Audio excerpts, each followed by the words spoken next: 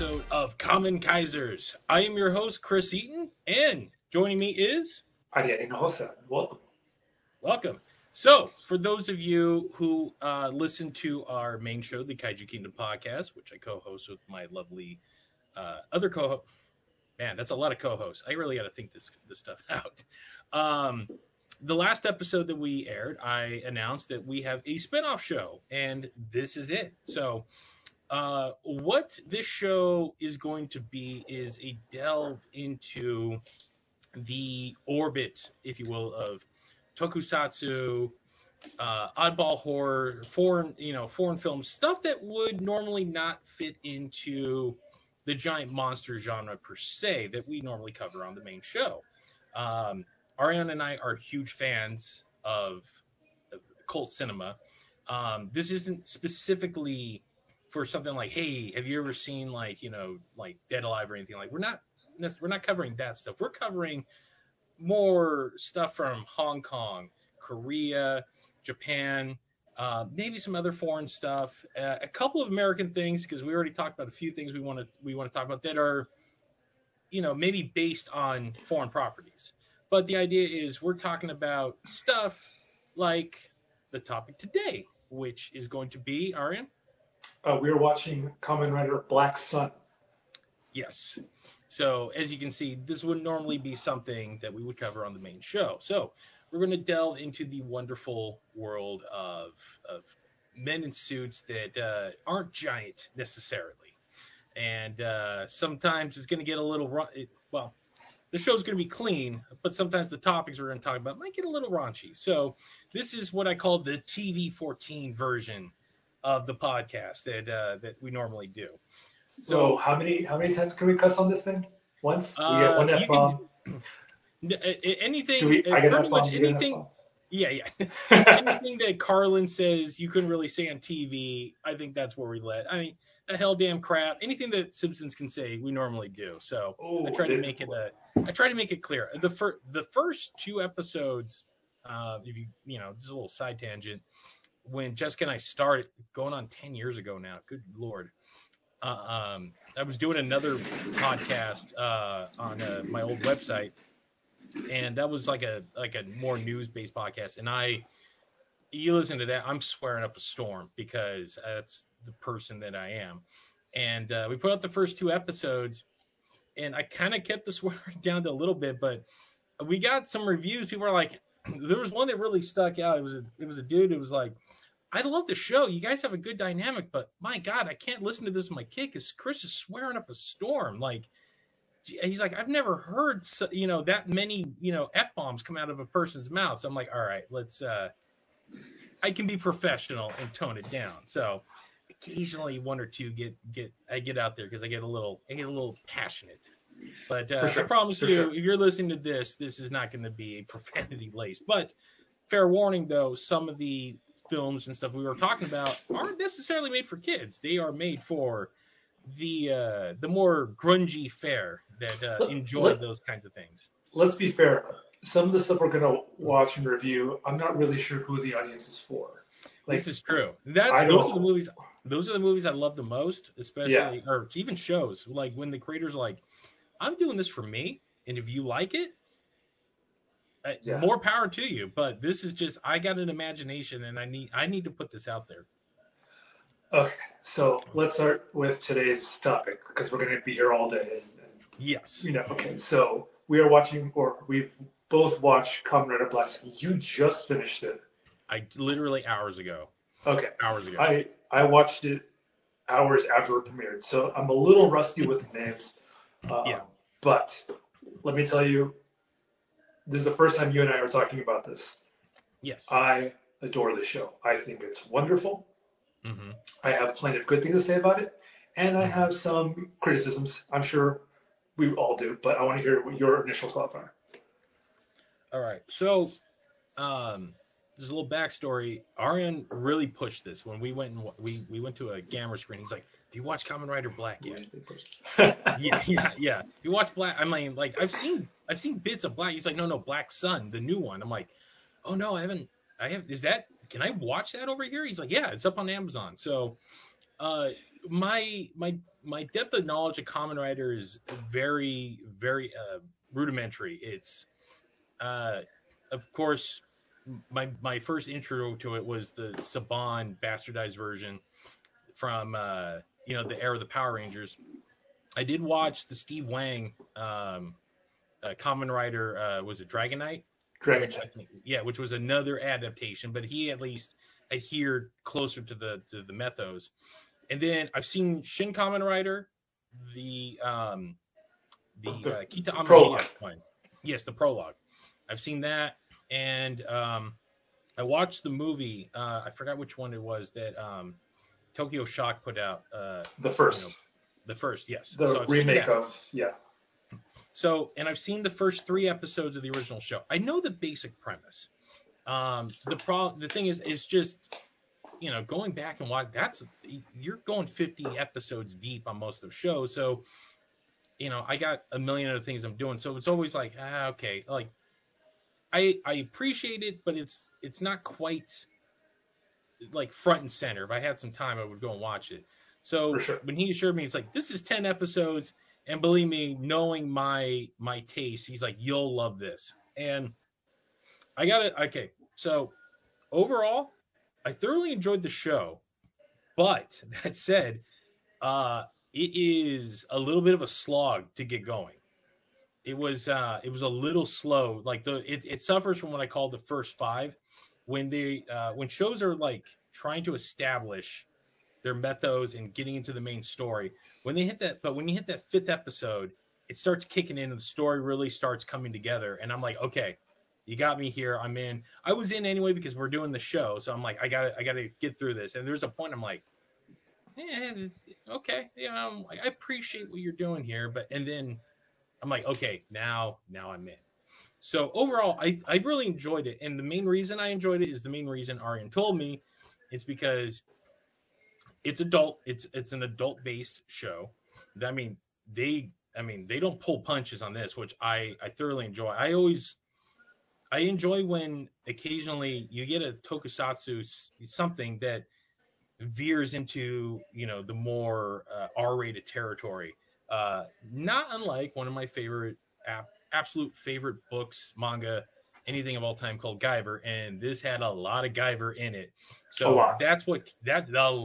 My God, there was so much, and that's what really kept me going. And then once we got in there, I was like, man, this is deep cuts Guyver like stuff. So that said, yes, I the end result I thoroughly enjoyed, and the fact that they really kind of like they weren't for better word pussyfooting around certain elements of social issues in this too, which I did.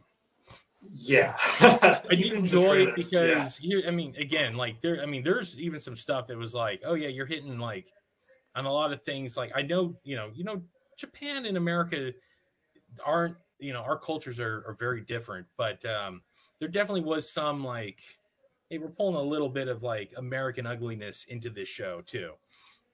Especially the very last episode. I'm sitting there watching like, yeah, okay, I recognize that. But let's go ahead. So let's get into this. Okay. Director is Kazuya. I'm horrible with names, but don't worry, man. I watch them all the time. To respect, we'll call him Kazuya. We'll leave it at that. Kazuya S. I'm looking at his works right now, and I have not seen anything of his. Have you seen anything? Nope. No. And I know that he's never. The main thing I know, he's never done tokusatsu before. Interesting. Do you have any experience with Kamen Rider Black? What is the show is based off of? Beyond the I've seen parts of the movie that Amamiya did the character works from Black RX. I'm more familiar with like Black RX than Black. I am. Of course, right. I am familiar with Black, but I've never really watched Black ever. I've seen clips, and that's about it. So, what I don't want to do is I don't want to compare this to Black, the original Black, because that's its own thing. and it's very similar. Like the characters are the same, but in name only. Yes. Kotaro, our main character, is very different from TV show Black 87. That guy is, um, this young, fresh-faced. He's very optimistic. He's your basic hot-blooded, like main Yeah. hero kind of guy. Yeah. But the one thing I do miss from Black, what do we call it? 87 Black. This is going to be really confusing. Is the levels of there's a Batman level of paranoia that Kotaro has. Like everything in that show, my package is late. Oh, this must be a Gorgon plot. Oh, Storm's coming. This is a Gorgon plot. And I was hoping to see that in this show, and it's not. It takes itself a little bit more seriously. But the best way I can describe this show is old man Kamen Rider. Yes. Right? Yes. Right. This is the Logan of Kamen Rider. Most Kamen Riders are very optimistic, very we're gonna go do the thing and all that stuff. At the beginning of this show, there's a protest going on. There are pro Kaijin supporters and anti Kaijin supporters. Kaijin in this show is pretty much your kaiju for whatever you want to call it. You're not giant. You're human-sized monster people. Pretty much. Yeah. And in Black and in most Kamen Rider, or in almost all Kamen Rider shows, the villains are kaiju. Right. And the twist on this show is that, without saying too much, it's very reminiscent of a BLM protest. And you see, Kaijin and human allies on one side, and you see anti-Kaijin supporters on the other. And then it kind of pans back to like a cellar, and there's our protagonist, Kotaro, just not giving a shit about anything. He's just eating his dinner, eating his lunch, or whatever the time it is, just eating it. And there's just he just does not give a shit about anything. And this is very different from most Kamen Rider. And there's this beautiful scene. In the very first episode, he just gets up and he just walks out and just kind of is done with the world.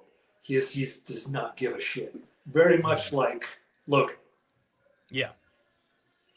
And it's the there's a whole genre of the old, like the beat up old dude. Like you can argue that Liam Neeson popularized it with Taken and made a whole thing out of it. But as I've gotten older, I've learned to really appreciate like the old man trope of like so this all comes back. There was a conversation I was having with a friend, and it plays deep into the themes of this show, because there's a quote by George Carlin, and he says, you scratch any cynic and you'll find a disappointed idealist. And that's really, it's when we get deeper into the show, man, that is the big theme of this whole thing. And Kotaro is very much that. Like, once we, we're going to spoil major aspects of this show. It's just part of the review process. So just fair warning for those. I probably should have said it up front. But when we get deeper, once we start getting into the backstory of Kotaro, who is Black Sun, and what he did to actually bring forth the world that we are in, like there is a part of him that is slightly responsible. Actually, he's 100%. He's fairly responsible for the world that exists today. And the idea of like I've just created this mess, and of course there's always a woman involved. There's always some sort of heartbreak. But yeah, he's looking around. He's like, this is the world now. Like I helped create this. I want nothing to do with it.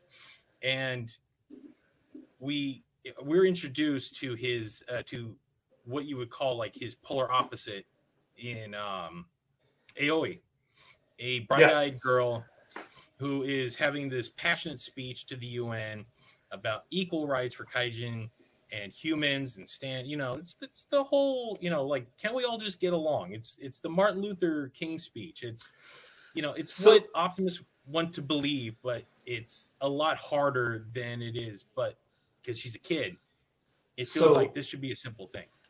Yes, yes. She is what I expect a Kamen Rider protagonist to be like. And Kotaro is someone who I expect a Kamen Rider antagonist to be like. But we know that's not how it's going to work. We'll get to it later.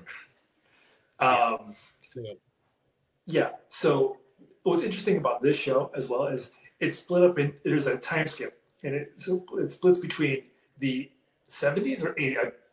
Is the 80s or 70s? It was 72. Yeah, 72.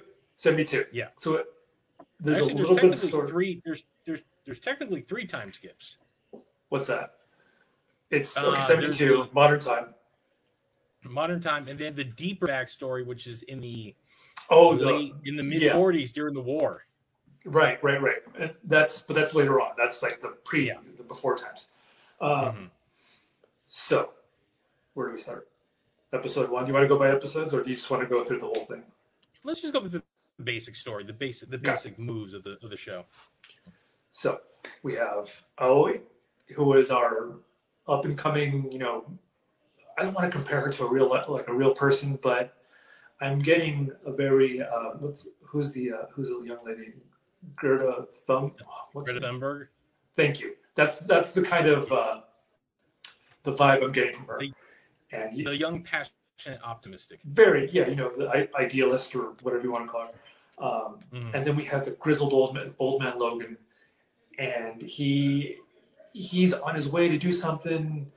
There's a whole thing going on, and he himself, we find out, is a kaiji. But doesn't give 2 shits about it. He goes off, and this is the part where I'm getting a little rusty. There's a bounty on her, right? But there's a bounty on her. Yeah. Yes. He accepts the bounty, goes and finds her. I'm not 100% what happened. I don't remember. Can you remind me? He is intercepted by a spider kaiju. Yes. No. It turns out to be an old buddy of his, right? A member of Gorum. Our Gorum. So it turns out that there was multiple people looking for this girl, and when she's attacked by the spider kaijin first. When he shows up, he kind of is like, look, I'm not looking for a fight, kind of thing. It's the Kane from Kung Fu. He's like, look, I want no trouble, kind of thing. Right.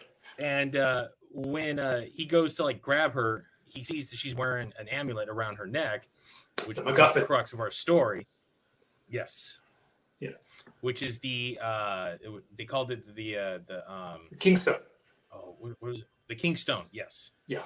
And you find out that turns out to be the key to all of this, and how she came to it is a long and arduous process. But he realizes she's got it. He wants it. And he defends her over nothing more than she has something that he wants. He doesn't actually still even give a crap. He's just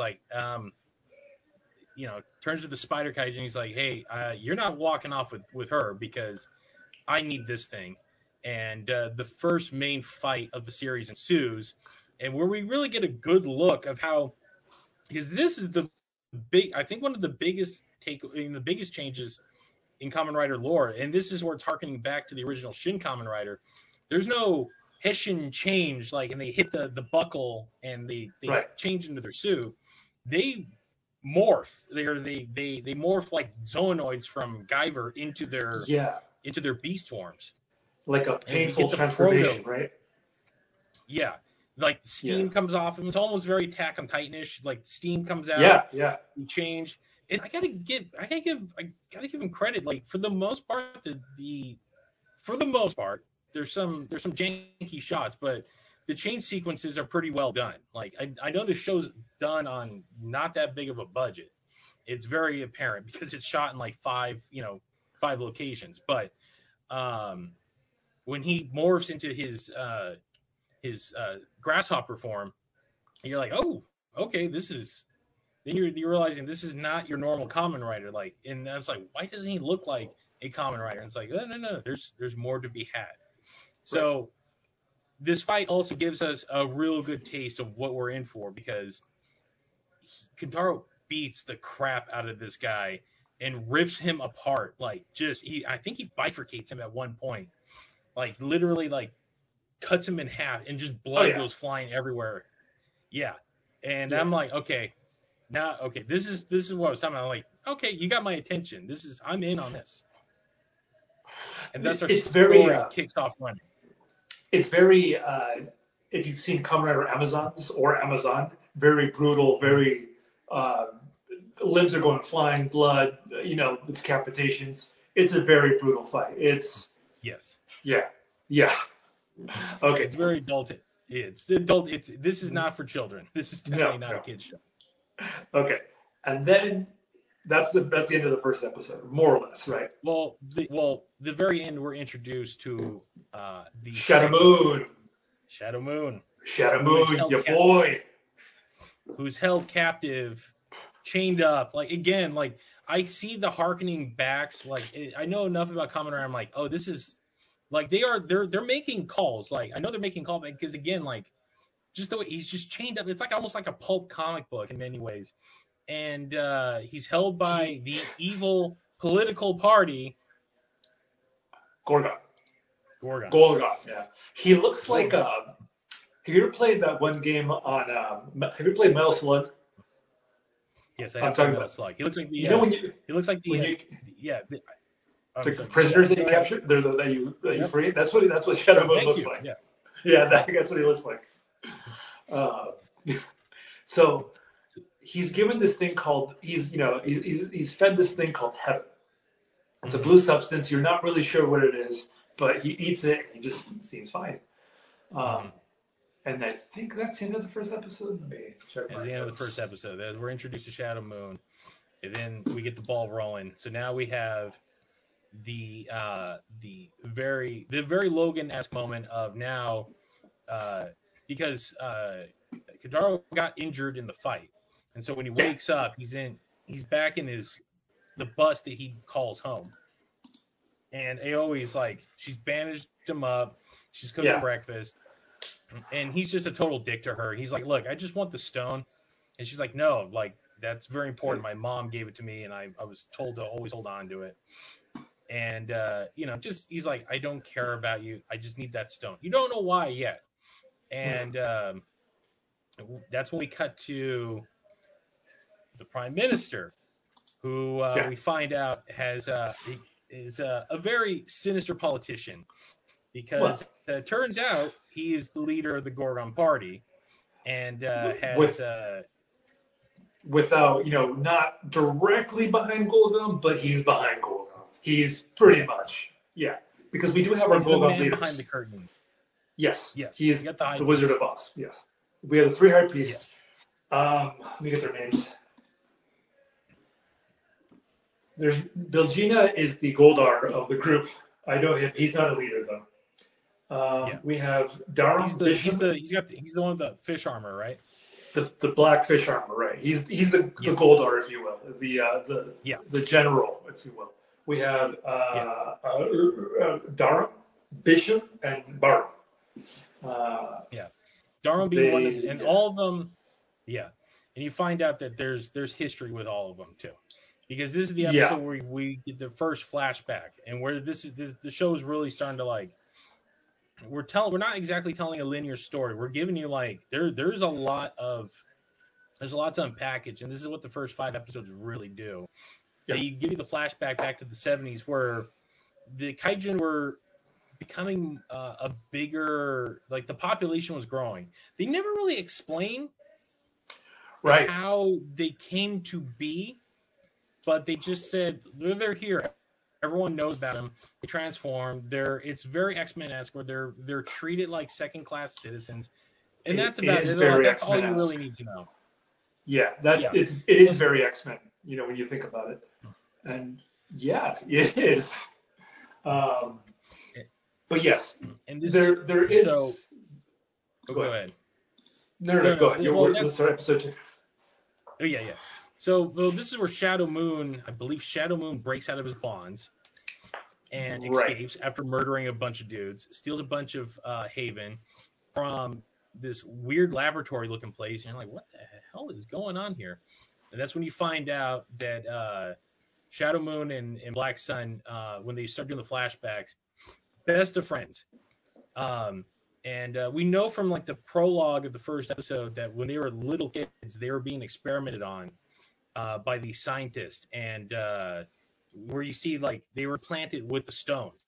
So that clearly now you're telling me this is what caused them to turn into the Kamen Riders that we know, and they join the fledgling Gorgon Party. Like it starts out as this almost Black Panther-esque organization. Like they're young. It's a bunch of young, hungry people who are, again, it's idealists. They want to. They're fighting for equal rights. They want to be treated, with dignity in a world that really hates them. And everyone is, when they were introduced to the whole group, everyone's on the same page. Like, look, we're fighting the good fight. We're gonna be, we're doing it. And you get to see Kotaro when he's like, yeah, I'm down with this. Like, it's very like hippie. It's a lot of like Vietnam era, like anti-war like sentiment, like that those kinds of groups. What's interesting about the flashback though is when you look at Kotaro in the 70s, and he's a young, fresh guy. But Kotaro now is an old, grizzled man. Not old, but like, he's a grizzled man. And also, although a lot Shadow older Moon, than he really is. Yeah. Shadow Moon is the same actor. He looks exactly the same, except for the beard and the long hair. But he looks exactly the same. And they'll get into why that is later on. Everybody else looks exactly the same as well. Yeah. So pretty much we're set the grounds. You're like, okay, Gordon. I'm like, oh, so this is how it started. It started with the best intentions, and that's literally what this episode was shown. It was, hey, like, no, we want to do some good. We want to bring some change to the world, and we're introduced to a young lady who draws these two buds in, and immediately you're like, oh, they're both like smitten with her.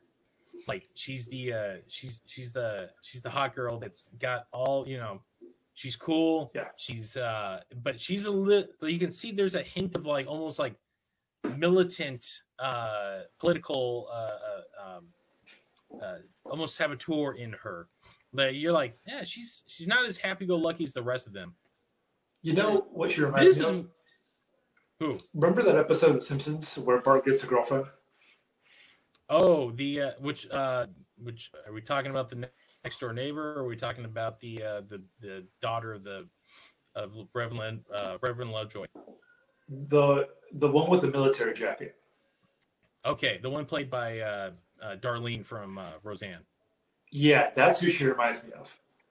Okay, yeah. You're too cool for school. Yeah. Exactly. Yeah.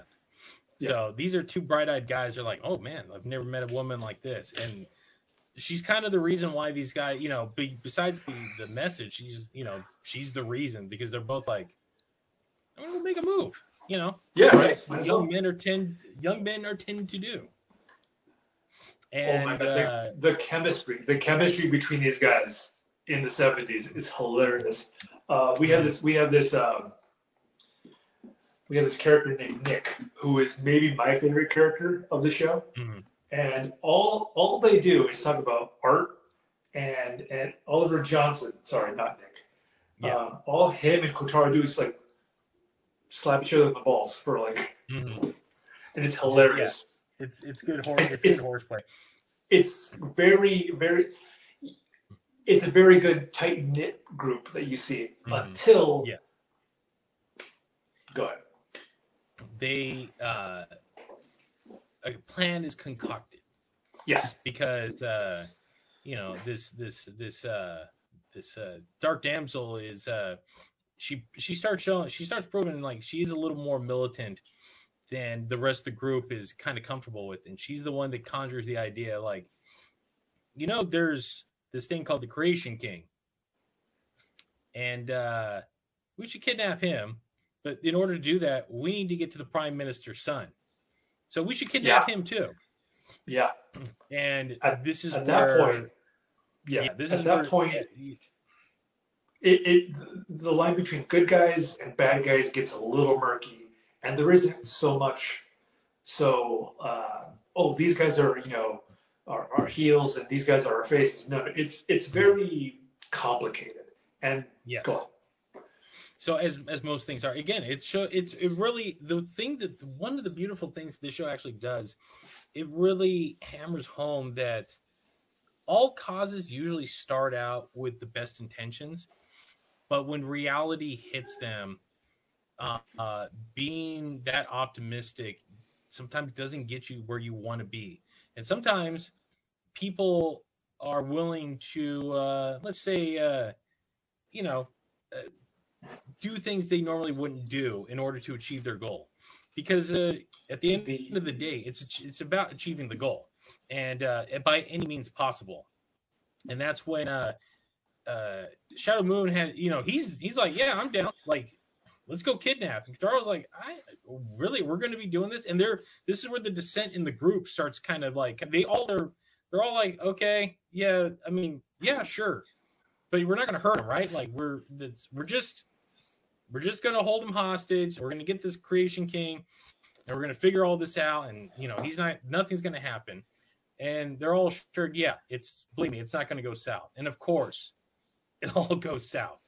And that leads us to the modern day where Aoi's still got a target on her back. Gorgon wants her. They don't know yet that she has the gemstone, but she is a thorn in their side for their plans. Right. And so now they are, for a little more backstory. So once we're introduced to the Creation King is the linchpin of all of this. We find out the Creation King is the thing that secretes this fluid that creates Haven, and Haven is what creates Kaijin. And apparently most of the world does not know this. Like the Creation King is only very few people know about him. They don't know where he came from, and we get a shot of him modern. He's this gigantic, like he looks like another Kamen Rider, but he's massive. He's like 14 foot. He's sitting on this throne. His head's kind of cocked, doesn't move, and they're just milking him of this blue fluid. And that's when we learn the Prime Minister is behind Gorgon, and everyone knows that the Creation King's days are numbered. He is done. Yeah. And we need to keep manufacturing Haven, so we have to create a new Creation King. And this is what we find out why they had Shadow Moon held hostage. It's because he was a prime candidate to become the new Creation King. And now the race is on to create the new Creation King before he dies and continue the more sinister undertones of what Gorgon stands for, which is propagating the Kaijin race, if you will. Right. So this all comes about with Aoi being attacked again. She's followed home. And this is where Kentaro's starting to kind of reconcile with, like, I really need to do the right thing. And gets into another fight after she's being chased by I forgot, her friend. She's got her friend who's the Kaijin. Yeah. Shinsuke. Yes. Oof. Okay, so here we go. Yeah. There's, Aoi goes home and with her friend, right? Yeah. No, it goes to the friend's house? Or Aoi's house? Yeah, I think it's Aoi's house. It's Aoi's house because when they walk in, her caretaker has been brutally murdered. Yeah. Like there's like a giant like thorn through her head. Like she's just laying there, and that's one of Rom's generals. What's her name? It's Bashi? It's the female one. I remember that. Yes. The okay. Girl. Yes. So Aoi's friend is a Sparrow Kaijin. He's an adorable kid. He's adorable. He looks a lot. His head looks exactly like a sparrow. Um, sticks up for Aoi, transforms into his sparrow mode or his kaijin form. Mm-hmm. Immediately jobs out, gets his head Yep. squished in. This is the Eye first holy popped shit out. moment. Yeah. Yeah, this is the first holy shit moment of the series. We're like, Yep. holy shit, they went there. Yeah. Aoi runs away. Right. Being chased. Yeah, she's She's being chased by another goon. And this is Kotaro when shows up, right? Yeah, Kotaro shows up and Shadow Moon. Right? And Shadow Moon. And they're both he's like, what the hell are you doing here? And they're like, don't worry about it. And this is where we see the actual effects of Haven. Yes. He asked Shadow Moon's like, do you have Haven on? He's like, yeah, Shadow. He asked Shadow Moon, do you have Haven? He's like, yeah, give it to the kid. And shoots it into his mouth, and they both take off. And right. You don't see what happens to it yet, right? No, they just shoots it, and they both bolt. Right. Now both of them are aware. Everyone is aware at this point that Aoi has the Kingstone, and so now everyone is on her about getting it, and pretty much leads to like she's running. It leads to a fight in the alley between Kintaro and this Kaijin who actually no, it's the pterodactyl girl and Bashi. So she's threatening to kill Aoi. Kintaro doesn't change because she's like, no, we're not doing this. And that's when Shadow Moon shows up, Guyver 3 style, and is like, hey, look, I don't care if she lives or dies. Transforms for the first time, and then thoroughly beats the crap out of her to the point where it's like, yeah, like I got to get away because this isn't working. But she ends up kidnapping Aoi at the same time. She gets away, and Kintaro now he's like, damn it! Like now this has gotten far more complicated than I wanted to do, and we're really running now. So we flash back. The next episode, I believe, we flash back to the actual kidnapping of the prime minister's son, who we will find out plays a huge role in all this. And it's not exactly like they're not mincing words. Like they catch him shooting skeet, and they come up and they like beat the crap out of him, and they drag him away and force him to reveal the location of the Creation King because Gorham has information that his dad may or may not have had a hand in the Creation King. Right. At least that we don't know. And this is also where we get the first flashback to the 40s, to the actual creation of the creation the creation of the Creation King. We find out he was just this random prisoner, and he's picked randomly, and he's experimented on, and that's all we really see at first. And you think it's like, okay, this is how they first created the kaijin, but no, it goes much deeper. So now we have Shadow Moon and Black Sun reconciling. They're on the same page, but they're both kind of bitter dudes. Realizing Shadow Moon's been held captive for like 20 years at this point, almost maybe 40. Yeah. 50 years, right? Yeah, 50 years. He's been held captive for 50 years. And they're kind of like, hey, look, like, both of them are like, it's back to being buddies, but at the same time, they're both different. They're both very different men, and they're both kind of like busting each other's balls. And they both, Kintaro tells him, he's like, look, she's got the Kingstone. We need to get it back. And that pretty much wraps up that episode to where we get into the next one where we find out Shinsuke wakes up. He's like checking his eyes, like, what happened? And we find out that the healing properties of Haven has on Kaijin, which turns out, like it's sold as like a drug to the Kaijin on the streets, but no one really knows that if like a human takes it, they will transform them. And we get Aoi. Yeah. Aoi is captured. She manages to escape. So Gorgon comes up with the idea like, well, she's got parents. And this is where it really gets like deep Guyver level.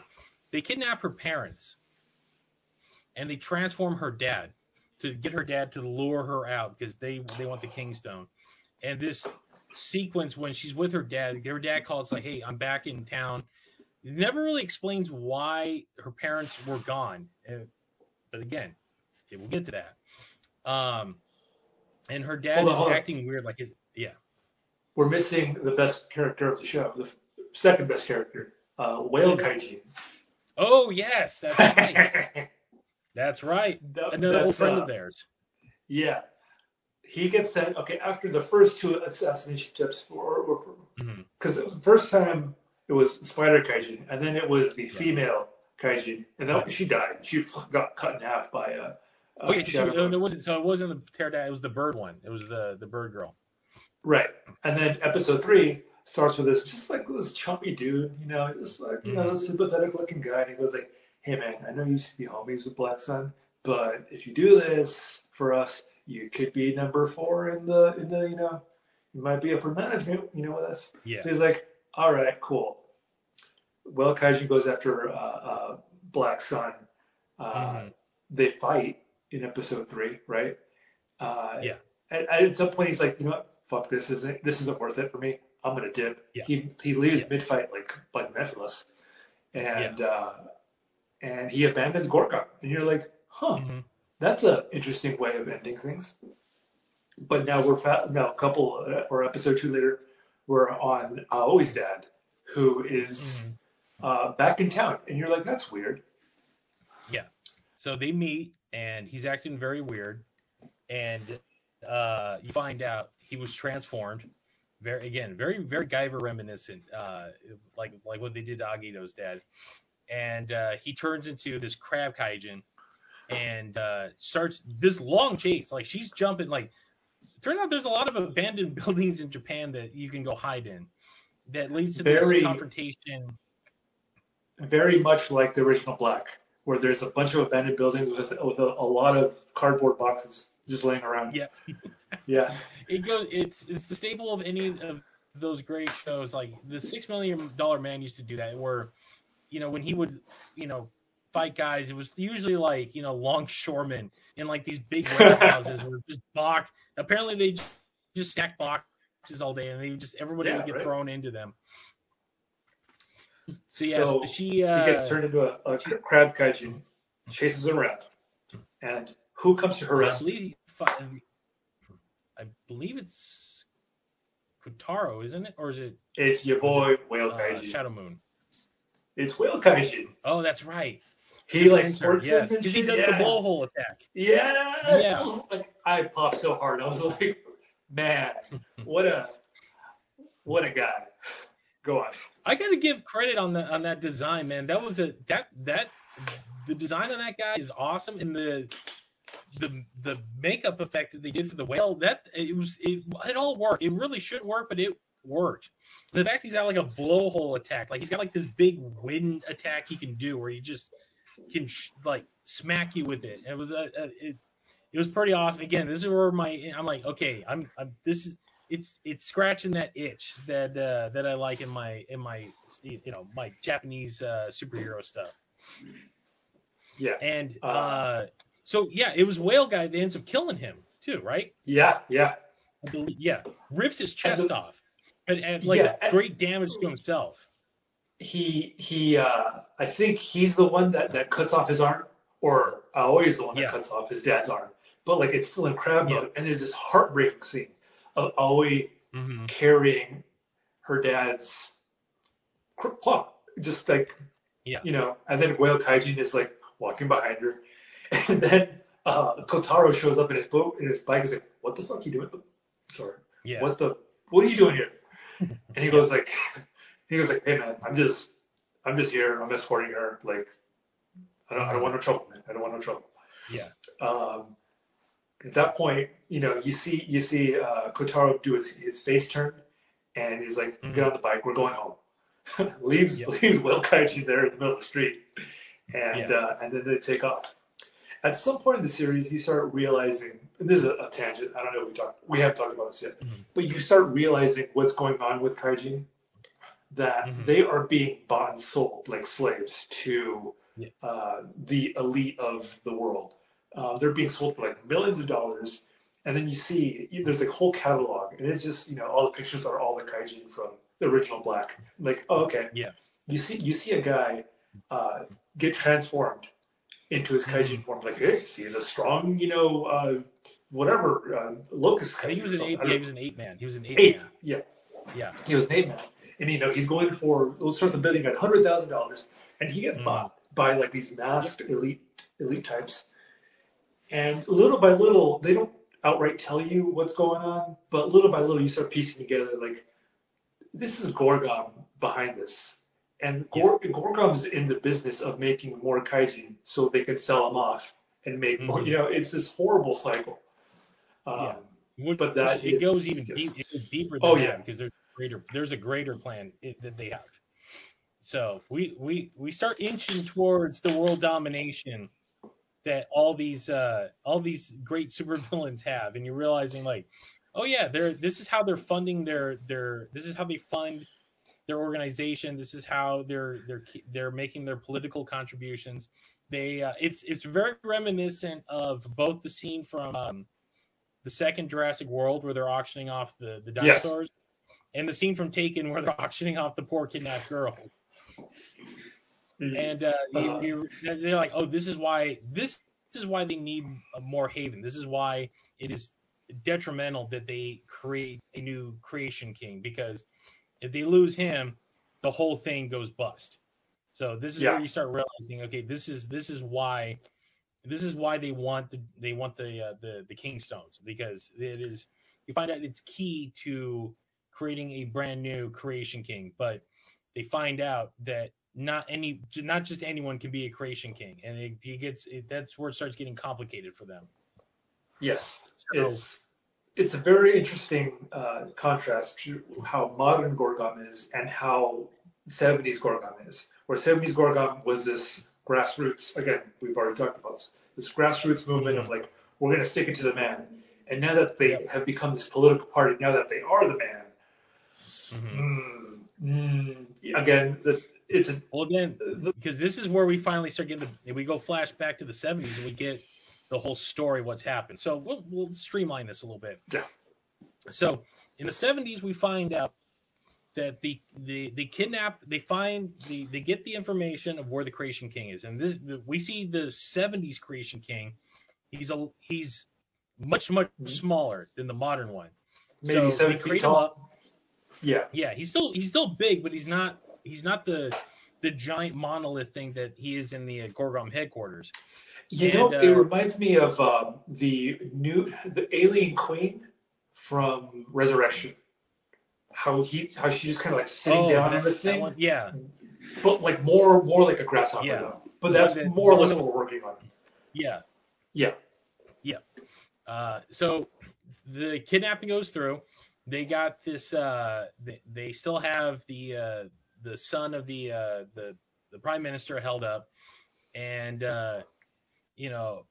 Hot Chick is making both moves on Kitaro and Shadow Moon, and this is where the dissension between the two, because one's peeking as she's making a move. I believe is making a move on Kitaro, because you find out that she has deeper, sinister intentions. Yukari is her name. Yukari Shicho. Yukari, yes. Yukari, yeah. So both these guys are madly in love with her. She's playing both of them like a fiddle. Like, she has them strung up, and she is just playing them against each other. And once they have the Creation King, now they put him. They make the smart move of like, let's put him here. We'll make our base here. They're out in the middle of the woods, and the group is starting to have like second thoughts about what they're doing, because they're still like, okay, we got him now. What's the game plan here? Because they can't run forever. It's like, what are we going to do? Like, and some start pointing out, it's like, well, why don't we kill him? Because if we kill him, maybe there won't be any more kaijin. Maybe we can end all this suffering. Like, and then the others are like, well, no, because we want want to proliferate our kind. And the dissension between the groups starts, and this is where everyone starts getting played. And you find out that this is all part of a bigger plan, that she was actually a spy sent to create dissension amongst them, and work with the then prime minister about getting back, rising to power. Which we find out the kid they kidnapped ends up becoming our current prime minister, who is the leader of Gorgon. And he starts cutting a deal with these guys. He's like, look, why fight for equality when you can be like the kings, you can be the kings of the castle, if you will. And a few of them are like, I'm listening. Where others are like, hey, we're getting into we're becoming the monsters we're trying to fight.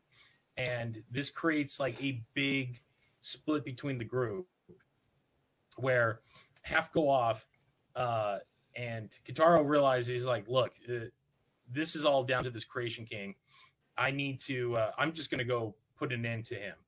And he has his first first real confrontation with him in his his grasshopper form, and realizes like he's no match for him. The Creation King's got this weird like ESP power, like he can levitate stuff, like he's got and just snaps his leg in half. He snaps Kitaro's leg in half by just sitting in his box and just goes like this. And it's again referencing, it's like Leota losing to the Emperor. He realizes like, no, I wasn't strong enough at this time. And Kitaro and Shadow Moon realize they've been played. What was her name again? Oh crap! I just lost it. Yeah, Yukari. I believe she has like a change of heart, and she realizes like, look, this is all going south. So she hands the gemstones off to Oliver, right? Oliver Johnson, yeah. Oliver Johnson. The American. Yeah, the foreigner. The American, yeah. Yeah. The one, again, kudos to finding a black guy in Japan who can actually speak fluent Japanese too. I got to give him credit on that. Like they found the one actor out there. It's like, yeah, I can do this. Yeah. And he's like, you need to go take this and run. And this is. Isn't it interesting how he plays such a small role in the beginning, but because of him, it all comes full circle because of him. Or and him and we'll talk about it in a second. Yeah. So now we know. Okay, so this is the game plan. This is what happened. This is how Gorgum came to rise to the power that they did. They hold Black Sun and Shadow Moon. They're both prisoner, and they're both like chained up, and they're just like kind of like bickering at each other. And that's when we get back to the modern day. Aoi gets kidnapped once again. This time, the plan is, look, you like Kaijin so much, why don't you become one? And they transform her. They have her mom kidnapped there, and they're in this laboratory where they make Kaijin. And they change her there in front of her mom, make her mom watch. And it's not pretty. This is the point. It's not pretty, no. So Shadow Moon, Black Sun find out where she's at. They show up. They're coming guns a-blazing, and this is where we get his ass beat, right? Black Sun gets beat up. Shadow Moon, yeah, they both get beat up. Black Sun realizes that this new Kaijin he's facing is Aoi, and he's just like, this is where and this is the part. Now we're like episode 5, I think, and he realizes what Gorgom's done. He's like, you've taken this innocent girl, and now you've turned her into a monster. And he has this moment where like it's the rage moment where he is so overcome with rage that he actually evolves, and he finally evolves into what? Coming out of Black Sun, the actual Black Sun, with the red eyes and everything. Yes. Yeah. He's not awesome Kaijin like this. This is no. This is like, yep. Now I'm like, oh, cool. And the design on this, like keeping the biomechanical look of him too. I love that aspect. And just now he's got a new power up, and he just starts like he's like, all right, screw it. He's like, F this noise. We're taking Gorgum down. Like they've gone too far. Aoi is, I believe they rescue her. I'm trying, like it gets a little. I just watched all this, and again, when you're gonna do only 10 episodes, I'm trying to remember the timeline. I should have noted this stuff down. We'll do better. We'll do better. I think we got it. I think our viewers got it. Yeah. But there is a moment where Black Sun is in a fight with a kaiju. I don't think it's this episode, but later on he does get in a fight with a kaiju, and he gets his ass beat. Is it Shadow Moon? Yeah. Shadow Moon gets his ass. Yeah. Yeah, he fights. Oh, sorry. Again, we're getting ahead of ourselves. But no surprise, Shadow Moon's a bad guy. No. Well, the turn is great because the heel turn. Oh, it's heartbreaking. So now the stakes are set. Gorgum needs either, because now they actually captured the gemstones. They got away with the gemstones, and now they have them. So the priests are like, the prime minister's like, look, can't one of you dum-dums do it? So it's the main priests all try in front of the Creation King. They forge the stones, and they all get rejected. And they realize, look, none of us can do it. We need either Black Sun or Shadow Moon. They both realize like either one of these guys will work, but we need to get them. Like we need to have them here. So at this point, neither of them are like willing to. They know what they now realize what Gorgum's after, and they both realize what they want out of them, and they're like I think they have this conversation. They're like, would you become the creator? And they're like, no. Like neither of them are like, no, we don't want anything to do with this at this point. At this point, as a story, Shadow Moon is already making his own faction, his own rebel faction full of kaijin from the protests. Just anybody who wants to join his cause, he's joining with this child rebel soldier militia group, and he's training them and all that stuff. Black Sun wants nothing to do with it. Yeah. Right? Yeah, he's Shadow like, Moon's, you do, yeah. Yeah, he's like, you do you. Where Shadow Moon is getting the old, like, no. Like, I remember, like, why we did this. And so he's telling everyone, like, look, if we want to stop this, we're going to have to infiltrate Gorgum, and we're going to take him down hard, which leads to the assault on Gorgum. And, Ghost, of course. Yeah, so they his faction attacks the Gorgum base, and they get jobbed out. They are just not ready for it. They get picked off one by one, and then they're like, oh shit! It turns from assault to escape real quick. I always I'm gonna forget his name. Her friend. His fantastic. And he eventually escapes, but he's not clear. He runs right into the anti-kaijin group that was protesting, and they've got this leader. This guy, I don't know if he's a leader, but he's the main focus of that guy. He's a guy. I call him the blowhorn guy. Yeah. He's like, oh well, look what we have. He's doing this whole thing. And earlier, Shinsuke humiliated him by taking a crap on him. By taking a shit on him, literally, yeah. They grab him. They don't beat him this time. They lynch him. They kill him. Yeah. In the streets. Yeah. Yeah. And people are just walking by ignoring it too. Yeah, and he's got this sign that says, "Don't pay attention." Yeah, like they just straight up like kill him, and this is another holy shit moment because this is like you don't expect him to die. He's this adorable kid. He already survived once, where you thought he was. Yeah. You thought, oh, he's safe. Like we saved him. Like no. Oh no. He's the sacrificial lamb. Yeah, you figure this is part of the story. Yeah, you figure like, oh, he's gonna snap out of it and he's gonna kick their ass. Like no, but he's lynched, and that is when Shadow Moon does the heel turn. He sees this and says, forget this. I'm done trying. Yeah. The peaceful way didn't work, clearly. The all out attack. Wait, I'm gonna do this my way now.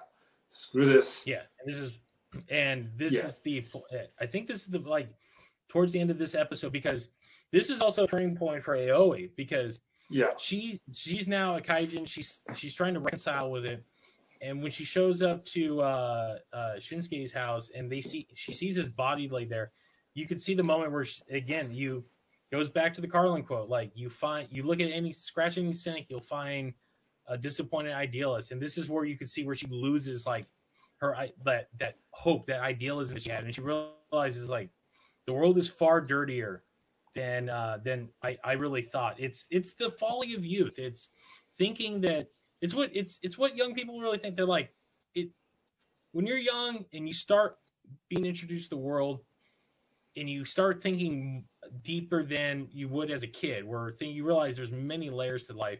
There is a false sense of smugness that a lot of kids get especially when they're like 17, 18, and they think they got the world figured out. And they're like, no, you have yet to live. You have yet to experience the world and really understand how complicated it is.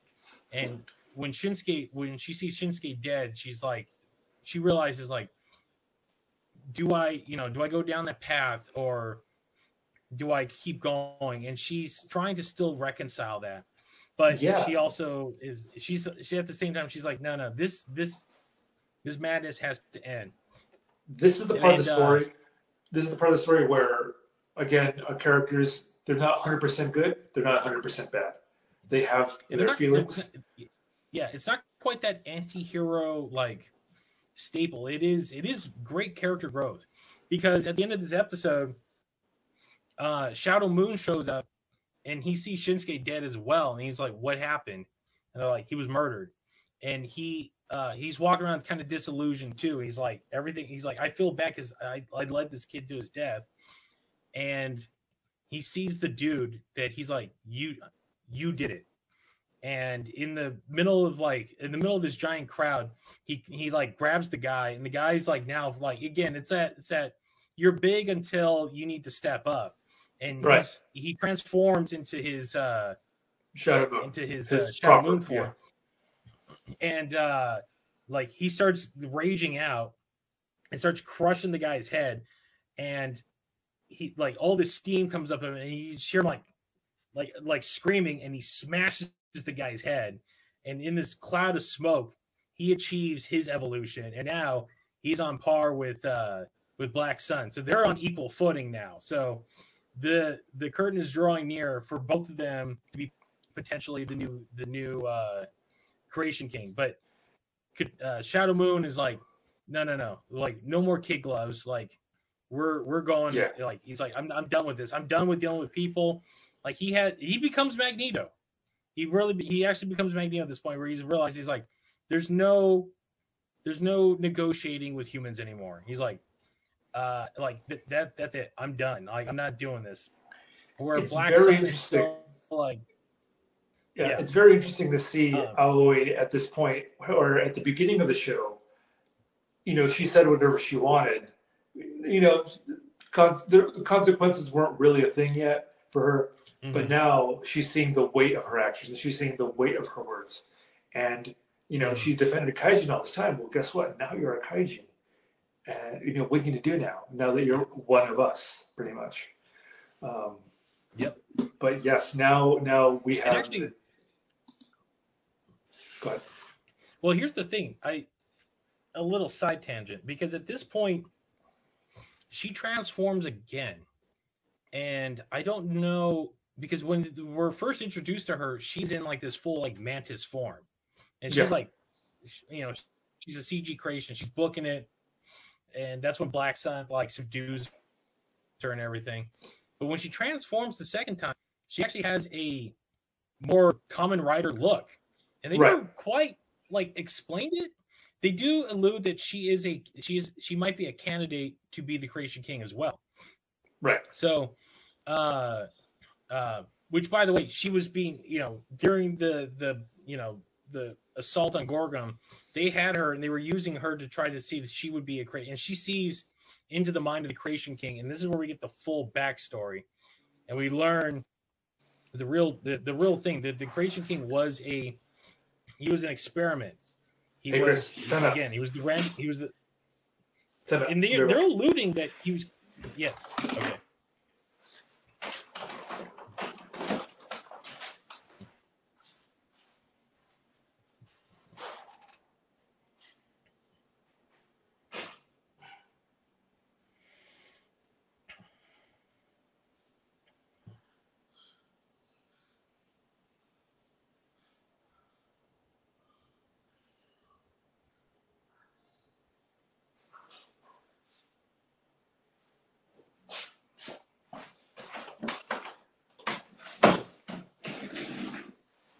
Thank you.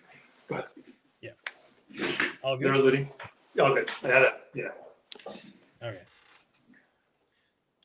They're So alluding. yeah, so they were alluding to that she sees they're alluding that the creation the kaiju the creation king, I don't want to say kaiju king, the creation king is they're alluding that he was like a product of Project 731, like the Japanese The men behind the sun thing. Yeah. like some Yeah. dirty Yeah. almost like Nazi level like supernatural experimentation was going on, and that's when Yeah. she finds out that kaijin were created as bioweapons, and Shadow Moon finds this out too around the same time, like because while this is going on, Black Sun he's like, now that I'm more powerful, I'm going to go storm Gorgon and take out the Creation King, because now I feel I have the power. So he assaults Gorgon, gets in there, faces off against the Creation King, and he manages to do some damage. Like he does some damage, rips out his heart too, which once I learned was like a nod to the original Gorgon, because the actual Gorgon was a floating heart in the original show. I'm like, oh, okay. And that's when the Prime Minister shows up. Like, Black Sun just gets, still gets his ass handed to him. And he gets his leg ripped off, right? Yeah, he gets his leg cut off at that point. And Shadow Moon finds out. This is part. I think we're a little mixed up the timeline, but Shadow Moon finds out the true nature of Kaijin 2. They were created as bioweapons. That is their whole point. They were supposed to be essentially like Japanese bioweapons to win the war, and the war ended, and they were kind of just left out there. So that is part of his disillusionment with everything, that leads him to like, you know what? No more. I'm going all in. And so Black Sun is messed up. He's taken in. They can't quite fix him. So he gets taken. So who comes to his rescue? Who comes to his rescue? Whaleman. Whale Kaijin. Hell yeah. This also happens in the original Black. Whale Kaijin comes in, takes him to the secret lair underneath the waves, under like in a cave somewhere. Put some Kaijin juice on it. I think they give him heaven, right? Well, whatever they warn something from a conch first to try to heal him. Right. But he can't he's still stuck in like his transform his rider form, right? Yeah, his rider form. And at this point, Shadow Moon makes his move. He tells Gorham, he's like, look, I kind of see things your way, but you know what? I want to run the show now. And he succeeds in creating a coup and takes over running Gorgon. And this is where he, in the parlance of wrestling, this is the full heel turn. And now he's made his, he's like, look, I'm more than willing to do everything you guys want, but you're going to all work under me. And even the Prime Minister's like, who do you think you are? He's like, I'm the guy that's going to be the new Creation King. So Gorgon, they're like, yep, cool. We're all in. And this is where things come to a head. AOA is taken. Well, we get another interesting, not quite a turn, but when Shadow Moon decides that he's going to take over Gorgon, his rival, Malgina? hold on a second. Yeah, Bulgia, who Yeah. these Who's guys hate each responsible other. for? Yeah, he's responsible for turning Aoi into a kaiju, Yes. right? Yeah. And she's vowed revenge, and I believe he actually killed Yusuke too, like if I'm recalling right. So like these two guys hate each other, and Yeah. now he's like, well, I guess I'm gonna work with you, and Shadow Moon's like, see you no, and Right. proceeds to like beat the crap out of him and humiliate and kind of essentially kick him out. So now he has no allegiance. Like he's been betrayed by his group, by his people, and he decides, look, if I'm going to go down, like he realizes like the end of the road is coming for me. If I'm going to go down, I'm taking everyone out with me. And he makes he meets up with Aoi. She takes him to where Kentaro's held, and he realizes like, look, no one wants me here, but he's like, I got nowhere else to go, and watches as they revive Kentaro, but his leg is still gone. The Whale Kaijin's like, you need to eat Haven, and we find out at this point he does not ingest Haven. He hasn't ingested Haven in almost like 50 years. So like, he Right. rejects it. Like even with he knows it would fix his bum leg, but he still says, no, I'm not dealing with any of this. I'm not doing it anymore. Like he's been taking ketamine shots. Like it's almost alluding he's addicted to drugs. Like he's addicted to ketamine because his pain in his and the pain in his leg is so bad, but he refuses to do the one thing that would actually fix it. So they're all told of Shadow Moon's coup, and he realized, like Kentaro, now that he's kind of conscious, he realizes what he has to do. He's like, I got to go kill my best friend because we got to end all this. Otherwise, it's just going to get worse and worse. And reluctantly takes Haven, which revives him and brings his leg back together. Like puts his leg back, the whole thing, and upgrades him to one more like bigger, like the second stage of his evolution. And now we're in the final stage. Things are laid out. Aoi is going to make another plea to the UN, and that was interesting. That was an interesting speech. She's in Black Sun's hideout, his abandoned bus, right? And she has his headphones. She has the headphones on, and she's on Skype, and she's talking to the UN. And she doesn't know, but there's a. Go ahead. Well, she doesn't know that there's there's a SWAT team showing up. There's a SWAT team showing up. As the Prime Minister knows that she knows, because now because during this in between, she gets the full story of what happened to her parents, and we go back to we see what happened with Oliver Johnson. He started a Baptist church, but it was really a secret organization to fight against Gorgon, and he had a kid who turns out to be one of Aoi's friends, which you kind of saw that coming, and he's been dead for a while, and we don't know what happened to him quite yet. So she goes and visits to find out how did I get the Kingstone? What? And there's a woman there who's like, I'll tell you everything. So we get the flashback. Her parents were Kaijin sympathizers. They were handpicked by Oliver. He gave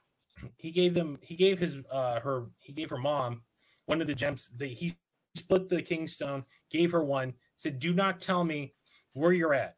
Your whole goal in all of this, if you really want to help, is to protect this and keep it out of the hands of Gorgon. And he kept the other one because without both, they can't create new Kaijin. So you find out. You flash forward a little bit.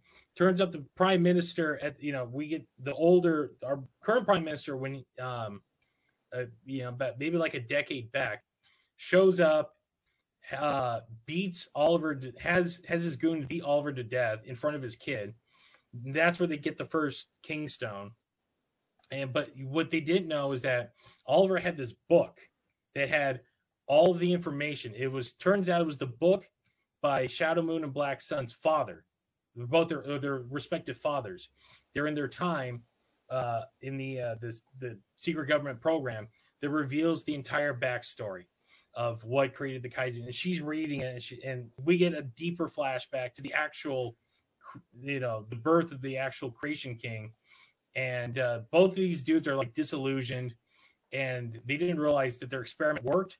The Creation King slaughters the entire operating room, and they come in and they see him, and they're like, is that you? And he doesn't really say, and they're like, why does he look so sad? And that's what led them to realize they've created they've essentially created like a new atomic bomb, and thus they decided, in order to prevent it from destroying humanity, they sacrificed their own sons by experimenting on them, putting the respective kingstones and turning them into Black Sun, Shadow Moon. So now she has all this information in her hands, and she's making this impassioned speech where she reveals everything to the world. And because she was given all this, she was given the information. It was digitalized, so she sends it out onto the internet, and the entire diet now has they're like, what is this? They're looking through and they're seeing all the notes, and the prime minister realizes he is 3 flavors of screwed. The jig is up. And then she turns into her kaijin form. It reveals that she was transformed against her will, and people are like, what the hell is going on?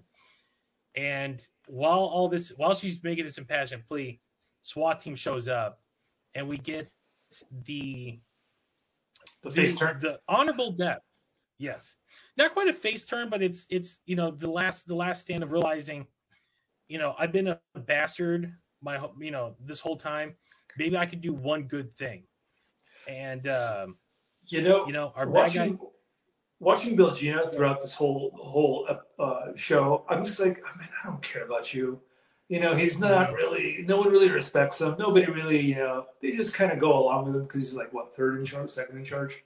Yeah. But watching him, at this point, because the Shadow Moon ripped off his arm during the little scuffle. Yeah.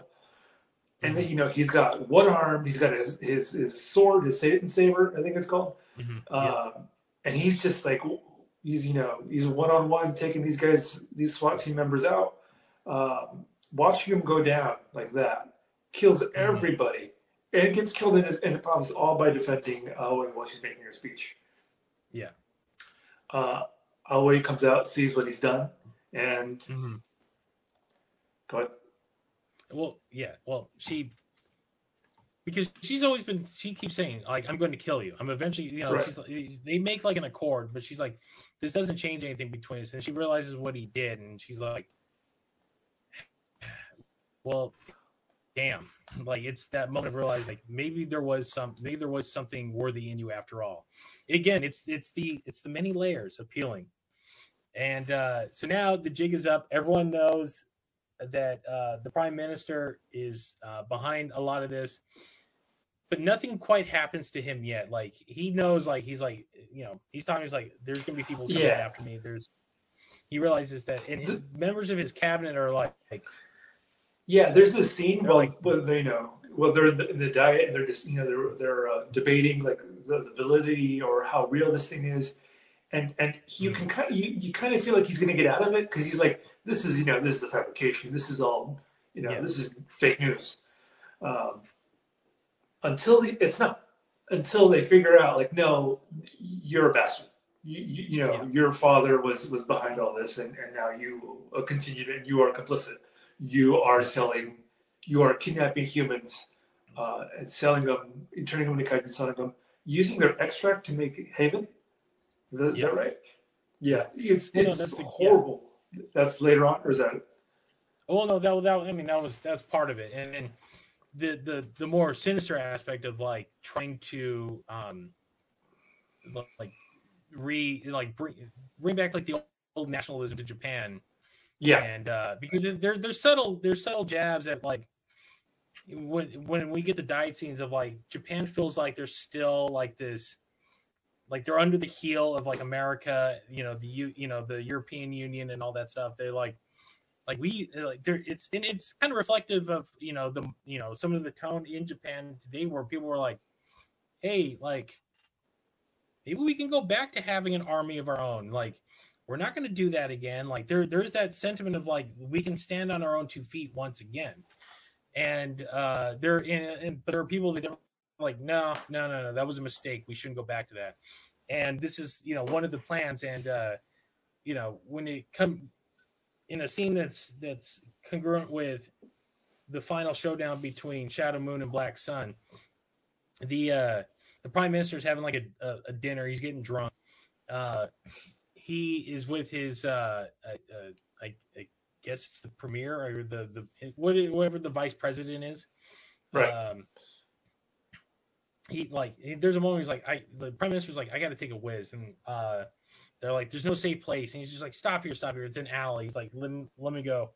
Where he is taken out by Oliver's son, who has turned into a kaijin. He's a cricket kaijin. Right. And the other member of Gorgon, one of the founding members, the Bat guy, he's like a double agent, isn't he? Yeah, and they both just they literally tear his head off. Like not even at like the neck, like it's at the jaw. Like it's a gruesome scene. I'm just like, whoa. And the kid's like, hey, remember Oliver Johnson? He's like, all right, let's go get some beers. Like they're walking away. They're like, yeah, hey, we just committed one of the greatest acts of. Yeah, we just assassinated the Prime Minister. Let's go celebrate. That brings us to our final confrontation between. Hold on. Let's talk about the beginning. Are we talking about the last episode?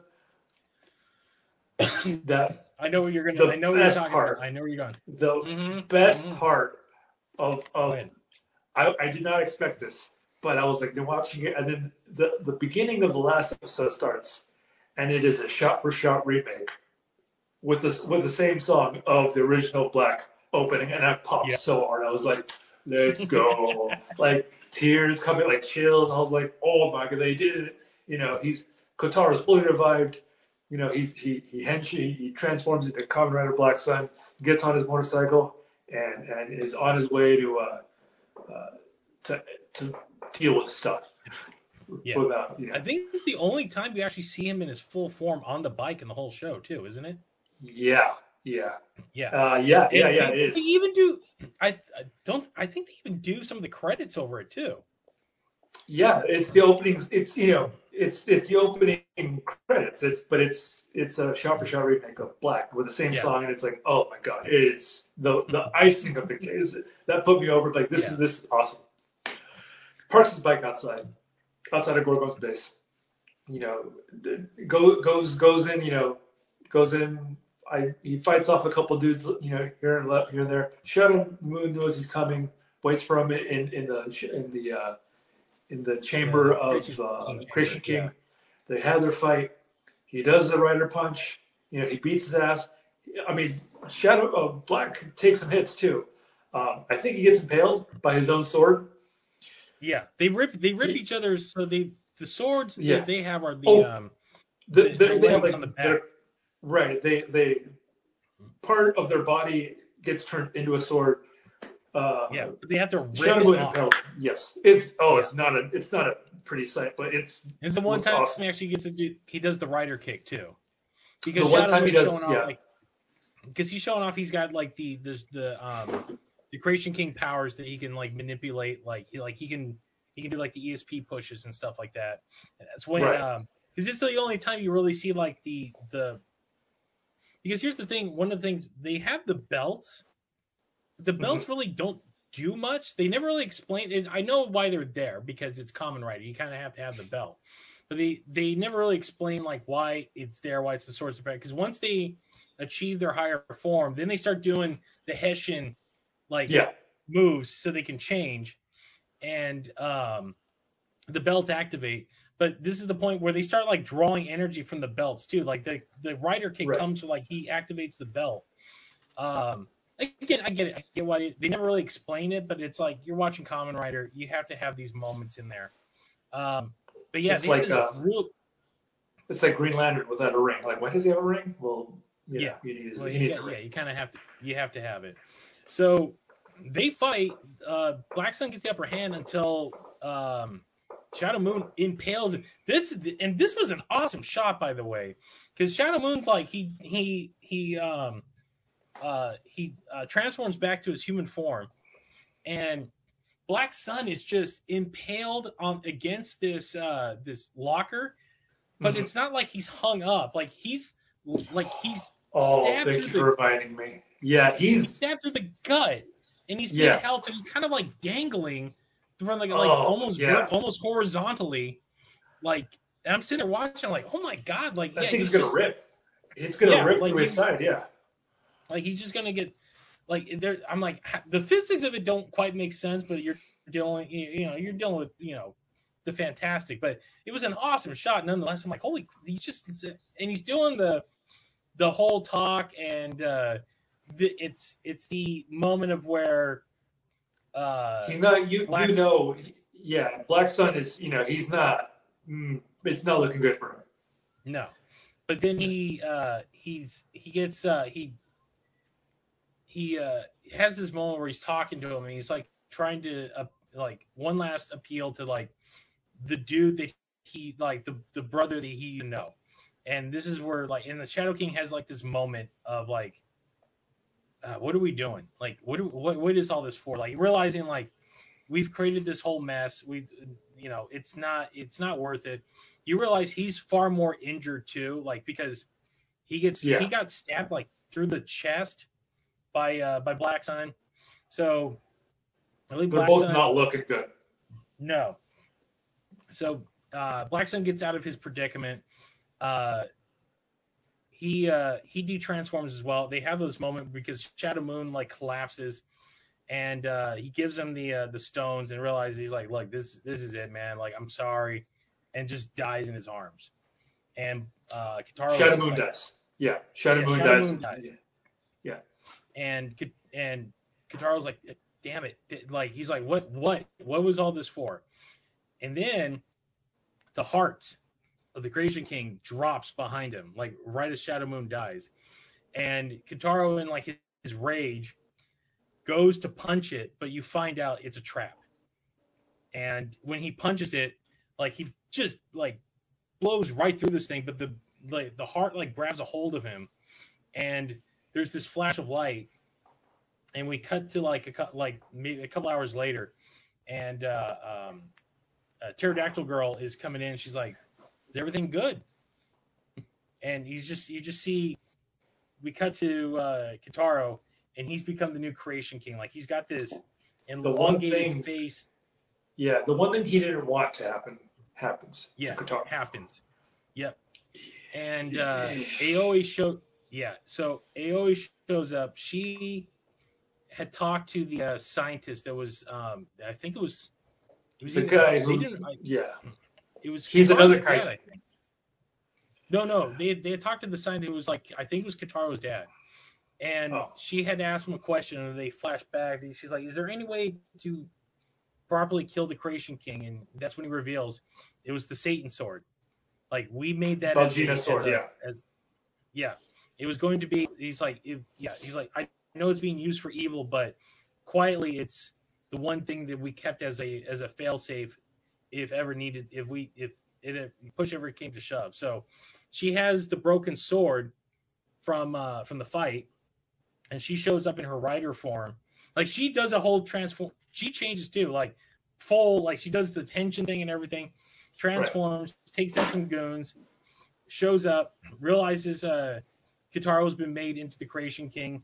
He's already they're already collecting like the Haven from him, and she realizes what she has to do, and she can't bring herself to do it. And he gets up, and he's like Frankensteining his way over to her, and just says, he's just like, just kill me. Do it. And do it.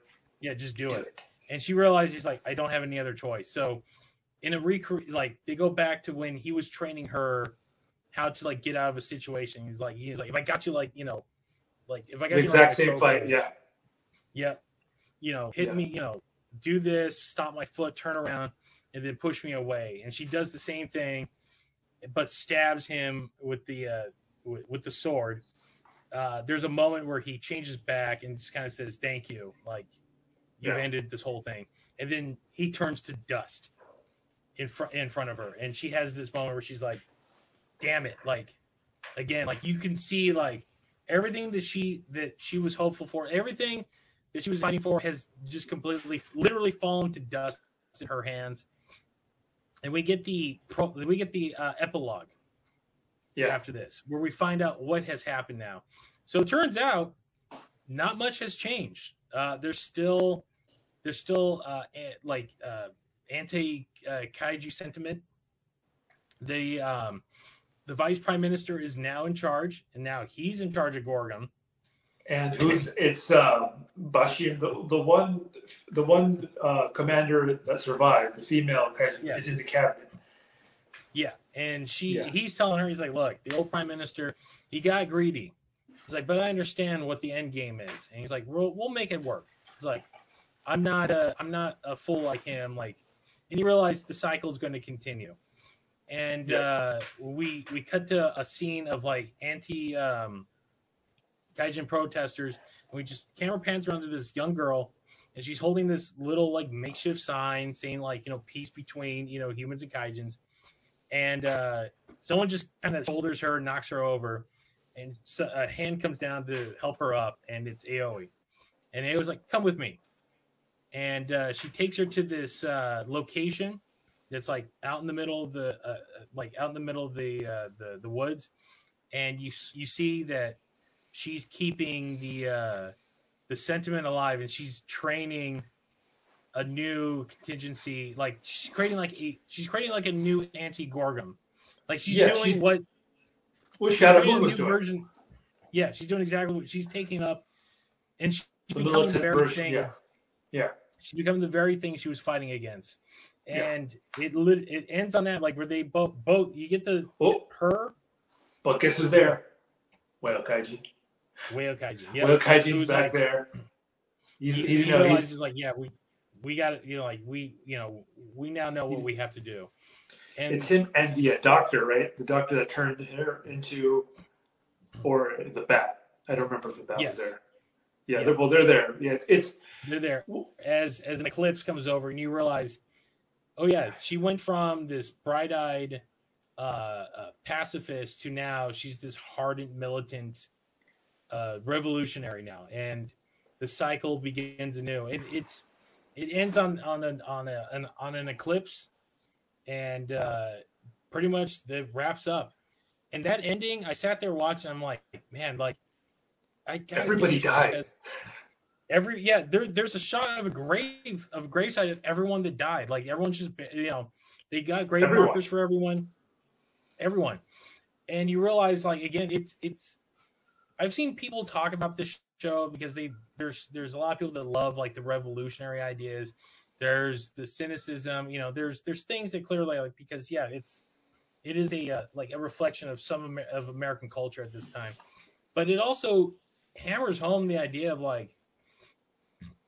A lot of times a revolution doesn't work, and it doesn't. Even with the best intentions, you will end up becoming the monster that you were fighting against. Like it's a vicious cycle, and it's not an upbeat ending by any means. Like it has a little hopefulness to it because there's still Gorgum's still going on there, and they still got their sinister plans, but at the same time, it's like if we're becoming the very monster to fight the monster that we're becoming the very thing that we're aiming to fight. And I really that hit me hard because I appreciate that because most stories were willing to like no the good guys win, everything's fine. It's like no, the world moves on and not a lot has all this was over nothing at the end of the day. Like nothing changed, nothing in like you can't force change like that because it has to come naturally. And these are things that people, they're not learning. If anything, I think Gorgum got the upper hand. I think Gorgum wins because they're still in power. Yeah. There's no creation king anymore. So, they took the loss on that, but they're still in power. Black Sun's dead. Shadow Moon's dead. I think the only person who survives is Aoi, the female general. Whale Kaiji, and maybe one or two other, and then everybody else is dead. And Aoi has Yeah. and Aoi has the The Kingstone. Kingstone. Yeah. So, and she is a potential. They do mention she is a potential candidate to become a new Creation King.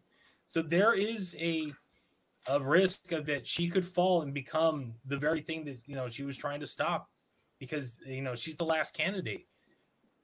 Again, yeah, a very this is what I call a good sad ending. Like, it leaves you like realizing, like, yes, like these people fought for their ideas, and their ideas all got them killed. Like, both sides, it didn't Yeah. matter. But The ending reminds me of like sci-fi movies back in the 70s. hmm oh It's yeah, like when they got yeah, real, yeah. yeah, when they got real dank, They're they got yeah, they're they're like, they're alive, but like they're not going to last very long.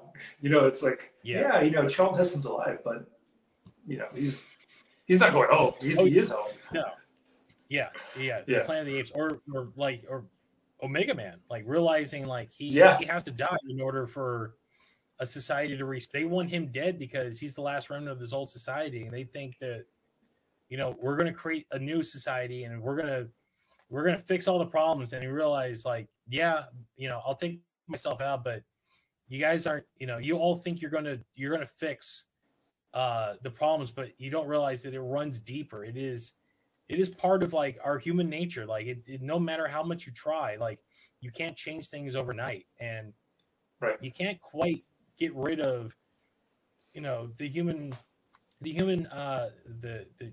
human components of greed and lust for power, and those it does leave it like that. And I gotta applaud them, because especially for a tokusatsu show, one that's based on a kid show, that's, hey, at the end of the day, the good guys win.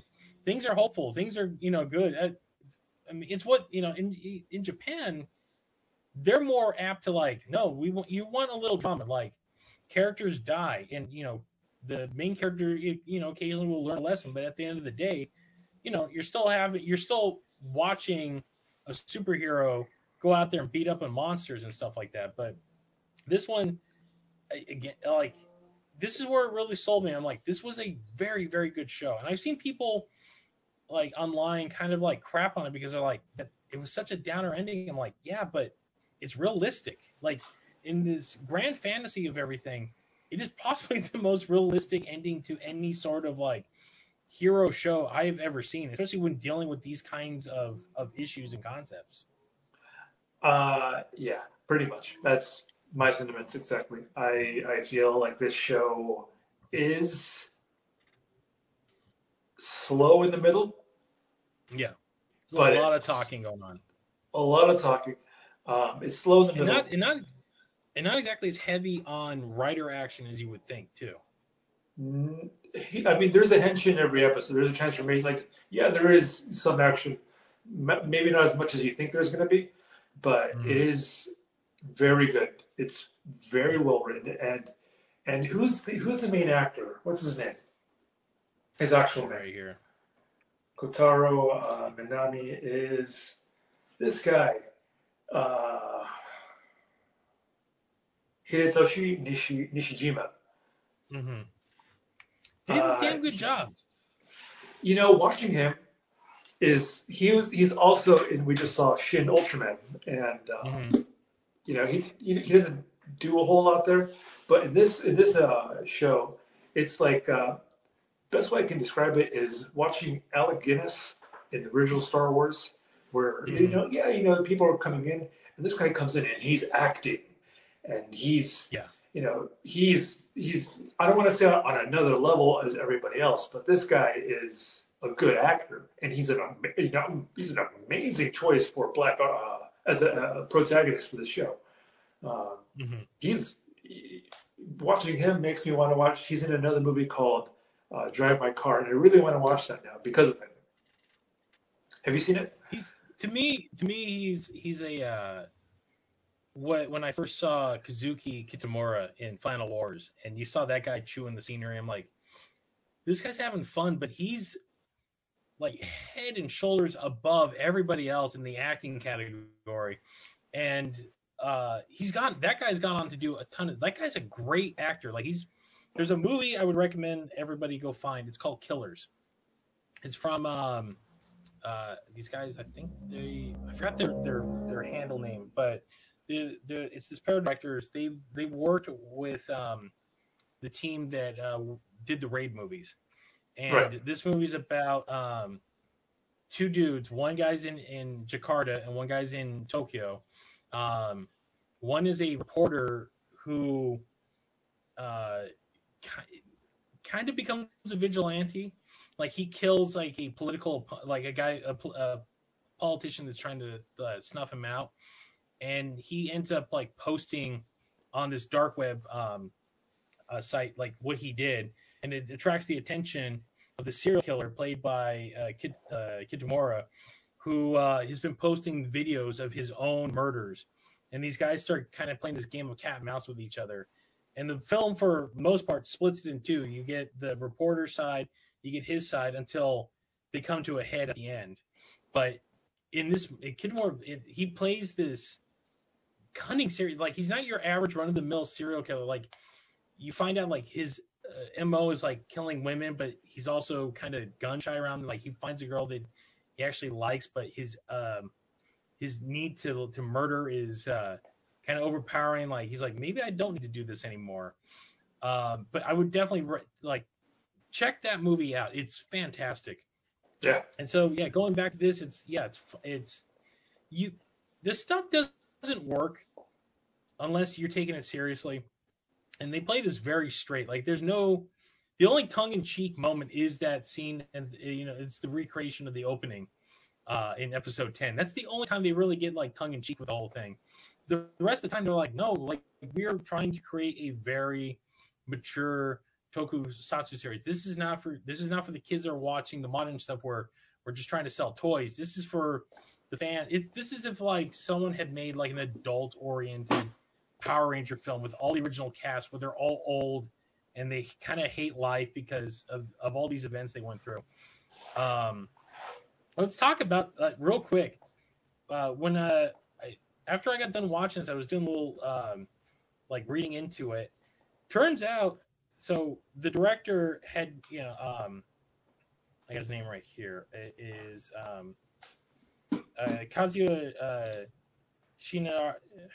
Yeah, right. Yeah. Butchered it too. Shiarishi? Yeah. My apologies. I always butcher these things. Never done tokusatsu, so he actually got people who were involved in it to help him out. One of those people who was detrimental to the series is none other than Shinji Higuchi, who your boy. Yeah. So he actually did an interview about this because he turns out he's not helping Anno on Shin Kamen Rider. Like that's really? Anno's like, yeah, he's not involved in any way. He's like, yeah, it was a little disappointed, but he understands because I guess for Anno, like Kamen Rider is that's religion for him. Like that, he's like, I have a very specific thing I'm doing, and if you've seen the trailer for that movie, like he's making something very interesting, but at the same time, like much like Shin Ultraman, harkening back to the original source material. Like that trailer looks like he just shot like an original episode. Like I was very surprised by like how low key Shin Kamen Rider looks. But it's also got like a very kind of like adult feel. Like there's definitely like elements going on there that are heavy. So Higuchi was brought in as they're like, we need your help. You know this stuff. So he was the main character designer on this, and he was the one that brought in the effects director. So Higuchi was very instrumental in putting this whole thing together. So had a big hand in the final product, which as he says, he's like, I didn't think I was going to be able to do Kamen Rider, but I got to end up doing Kamen Rider in the end because Black Sun was the big thing I had to work on while Anno was off doing his Kamen Rider. So again, like going back to like especially designing, like the designs of the monsters are fantastic. Like I got to give them credit. Like they're my brother walked in while I was watching the last episode, and he's like, "Is that a whale, dude?" I'm like, "Yeah, it is." He's like, "Oh, that's wild. That's insane." And I'm like, "Yeah." He's like, "That actually looks pretty badass." I'm like, Yes, it does. This whole thing is pretty badass in general. Keeping everything biomechanical. Like, there's no real tech involved. The transformation, the idea that the riders evolve. They're I love their basic form. Like, it's a lot more monstrous. But when they get into their rider forms, like, I love the idea that it's not armor. It's not a suit. It is like, it's their skin. It is what they transform into. Um, Similar to the original Shin Kamen Rider. I'm like, this is great. Yeah. This is all fantastic. Yeah. So, any other final thoughts? Oh, jeez, final thoughts. Plenty of thoughts. It's very different from the original Kamen Rider Black, and that's a good thing, in my opinion. Because you don't expect, you're like, oh, this is going to happen, like, oh, Shadow Moon's going to be like that. Because the whole show, it's played as if Shadow Moon is the second rider. He's on the same mission as Black. They're not brothers like they are on the show. They're best friends. Yeah. Lost your train of thought. I'm looking at this quote. Look at this quote.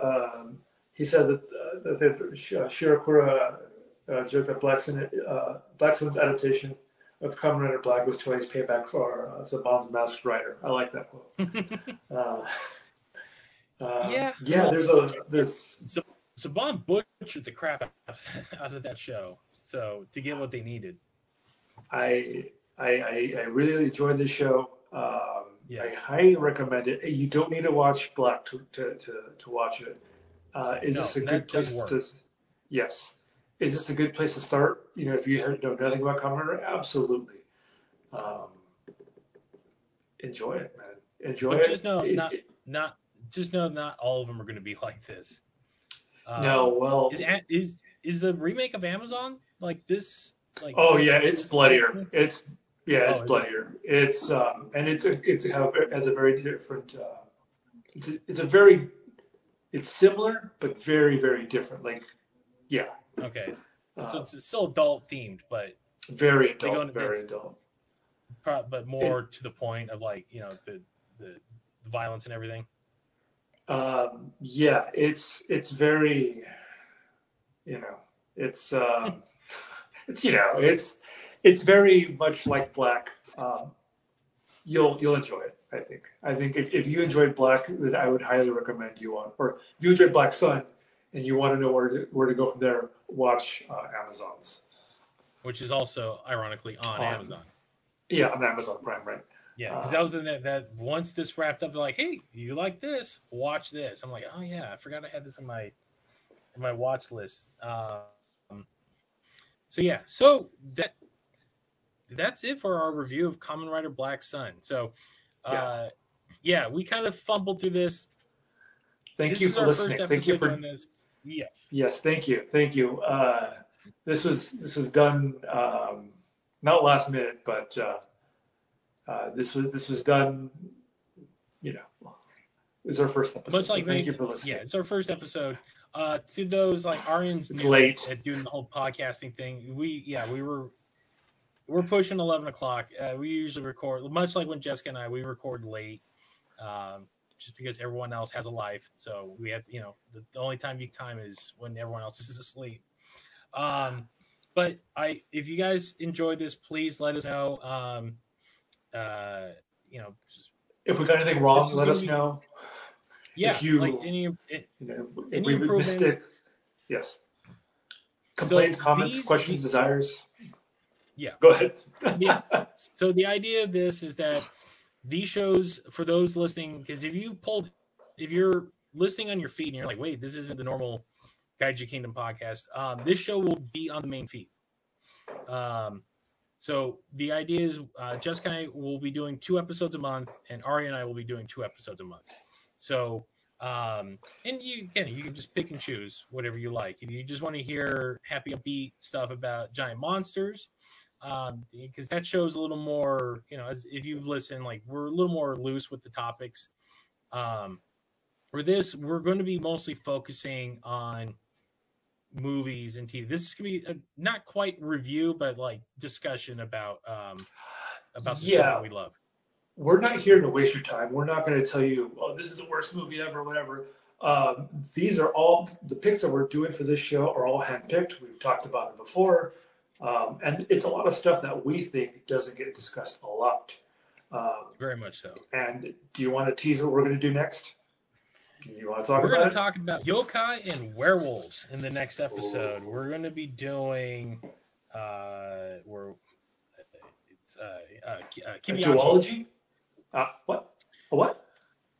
Say it one more time. Kibiachi? What? Is that how you say it? I have no idea. I think so. I do. We're going to be doing a movie about a samurai werewolf. That's what's next, people. Yeah. So if you want to watch it now, you go to watch it now so you can follow along. Yeah. It is available on YouTube if you want to watch it. But that will be our next episode, probably towards the end of the month. I think, that might be a fun thing to do. Like, let everyone know what we're going to be watching next. Some stuff is going to be, I'm going to be pulling out of some archives, and I got some friends. Yeah, it's going to be a little tricky for some of the things we're going to be reviewing because we found some deep cut stuff. There's stuff that is not out on DVD. Thankfully, a lot of things have been uploaded to YouTube. So we're going to do our best to kind of keep it to where like, oh man, I've never watched that. To at least some form that you guys can enjoy it, or at least see what the heck we're talking about. But we already know there's going to be like a couple that were like, I have never heard of this. And that's part of the idea of the show. Like, you've never heard of it? We're going to talk about it. So that said, if you enjoyed what you heard, you can follow us on the Kaiju Kingdom socials, which is the Twitter at the Kaiju Kingdom, Facebook.com/the Kaiju Kingdom podcast, and our Instagram, which is at the Kaiju Kingdom as well. And on that note, that will do it for the very first episode of Common Kaisers. So everyone give Arian a hand. This is his first time Thank out. you, guys. Yep. So on that note, for myself and Arian, thank you so much thanks for joining listening, us. guys. Yep. Yeah, you know what? Maybe you should do the sign off. Maybe you do the sign. I'm always doing the sign off in the other show. Maybe we'll have you do the sign off. Thank you for joining us. Why don't you sign off for us? Thank you for joining us. We appreciate your time and your love and your comments and all of it. We appreciate you listening and taking a chance on us. Have a good night. We'll see you soon. Bye-bye. We'll do better. We'll come up with the sign off. That'll work. This first.